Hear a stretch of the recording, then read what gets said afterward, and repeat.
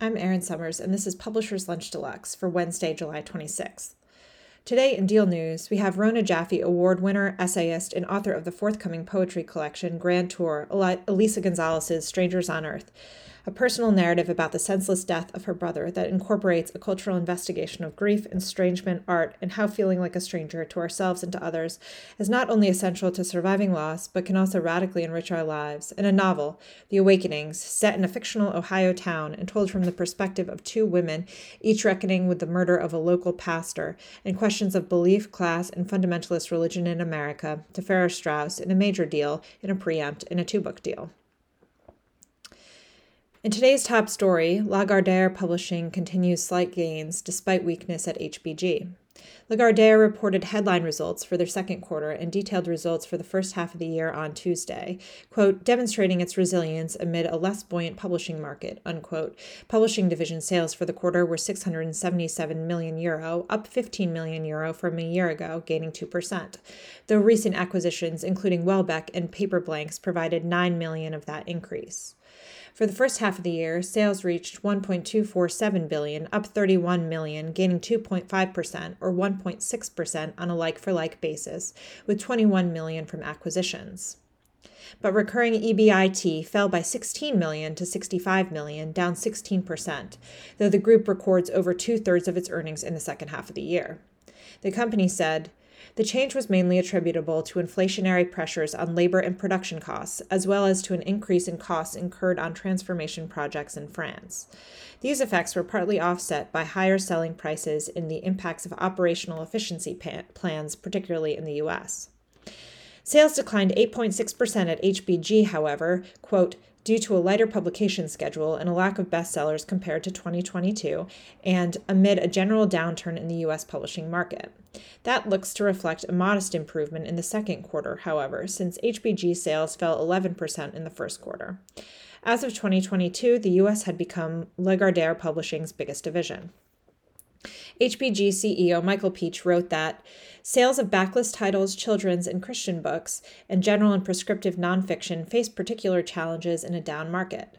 Cost reduction measures we began in 2022 mitigated the profit impact of our revenue decline versus 2022's dynamic first half. He added, backlist sales began to grow toward the end of the first half, and we anticipate a considerably stronger second half. Sales rose elsewhere in the first half of the year, up 7.3% in the UK, 7% in France, and 26% in Spain, with, quote, strong growth in educational publishing. Outside of recurring EBIT, the publishing division had $10 million in restructuring costs, mainly in connection with the integration of Workman Publishing. That same process also produced $11 million in impairment losses in connection with the streamlining of office space further to the integration of Workman Publishing.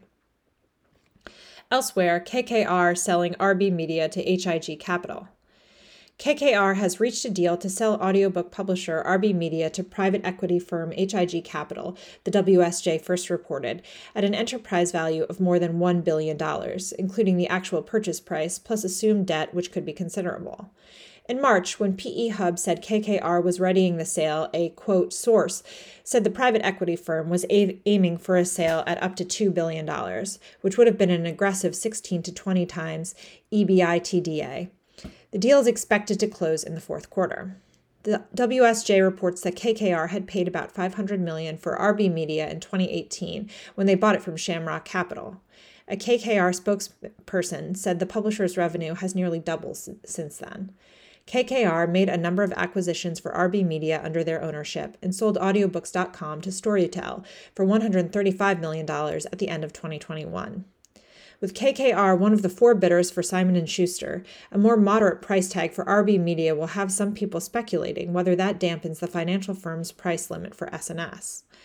KKR believes in awarding equity to employees, so all of the more than 300 people who work at RBmedia will benefit from the sale. The, quote, average payout will equal a year's pay, or at least a minimum of $50,000, and employees who have worked there for over 10 years will receive twice those amounts. KKR indicates that H.I.G is expected to continue the employee-based ownership program as part of its investment as well. The official announcement of the deal was made subsequent to the WSJ story on Wednesday morning. While it's not clear how much debt H.I.G is assuming as part of the purchase, in early 2021, KKR consolidated 2 loans in a single $890 million term loan expiring in August 2025. But that package and other bond ratings info suggests that RBmedia borrowed money for both the audio company as well as the separate Overdrive subsidiary, which KKR still owns. In People news, at Overdrive, Jennifer Lightman has been hired as the company's first chief marketing officer, reporting to CEO Steve Potash. Lightman will unify marketing efforts across the company, raising brand awareness and engagement. Most recently, she was SVP of marketing at Preserve Partners, and she worked as a fractional CMO and advisor. At Atlantic Books, Drummond Moir will become managing director of Atlantic Books in the fall, taking over from Will Atkinson, reporting to Allen & Unwin CEO Robert Gorman. Moir is currently deputy publisher at eBay. At Little Bee Books, David Sweeney has joined as senior manager of special markets. He was previously at HarperCollins, overseeing the special sales, retail, gift, and educational wholesale channels. In acquisitions news, classroom and library publisher Rosen Publishing Group has acquired Norwood House Press, effective August 1st. Norwood House has 2,000 titles and will continue to operate under its name with its existing team. Current president of Norwood, Patty Hall, will retire. She said in a release, "We are so pleased to place our independent family-owned business with Rosen, another independent family-owned business. We understand and are excited that Rosen shares that commitment and will continue to grow and expand on that mission." Ken Catulus, CEO and president of Rosen Publishing Group, says, "Rosen ownership and staff have long admired Norwood House Press. The books, programs, and service for which Norwood is known will be carried forward into the future as part of the Rosen family publishing companies." In initiative news, the Book Industry Charitable Foundation, Binc, is launching a 3-year pilot program called Binc Tank to support people from historically underrepresented communities who want to open a bookstore. The organization writes in a release that the program will focus on, quote, capital, education, mentorship, peer-to-peer networking, and resource material. Ken White will lead the initiative as program manager.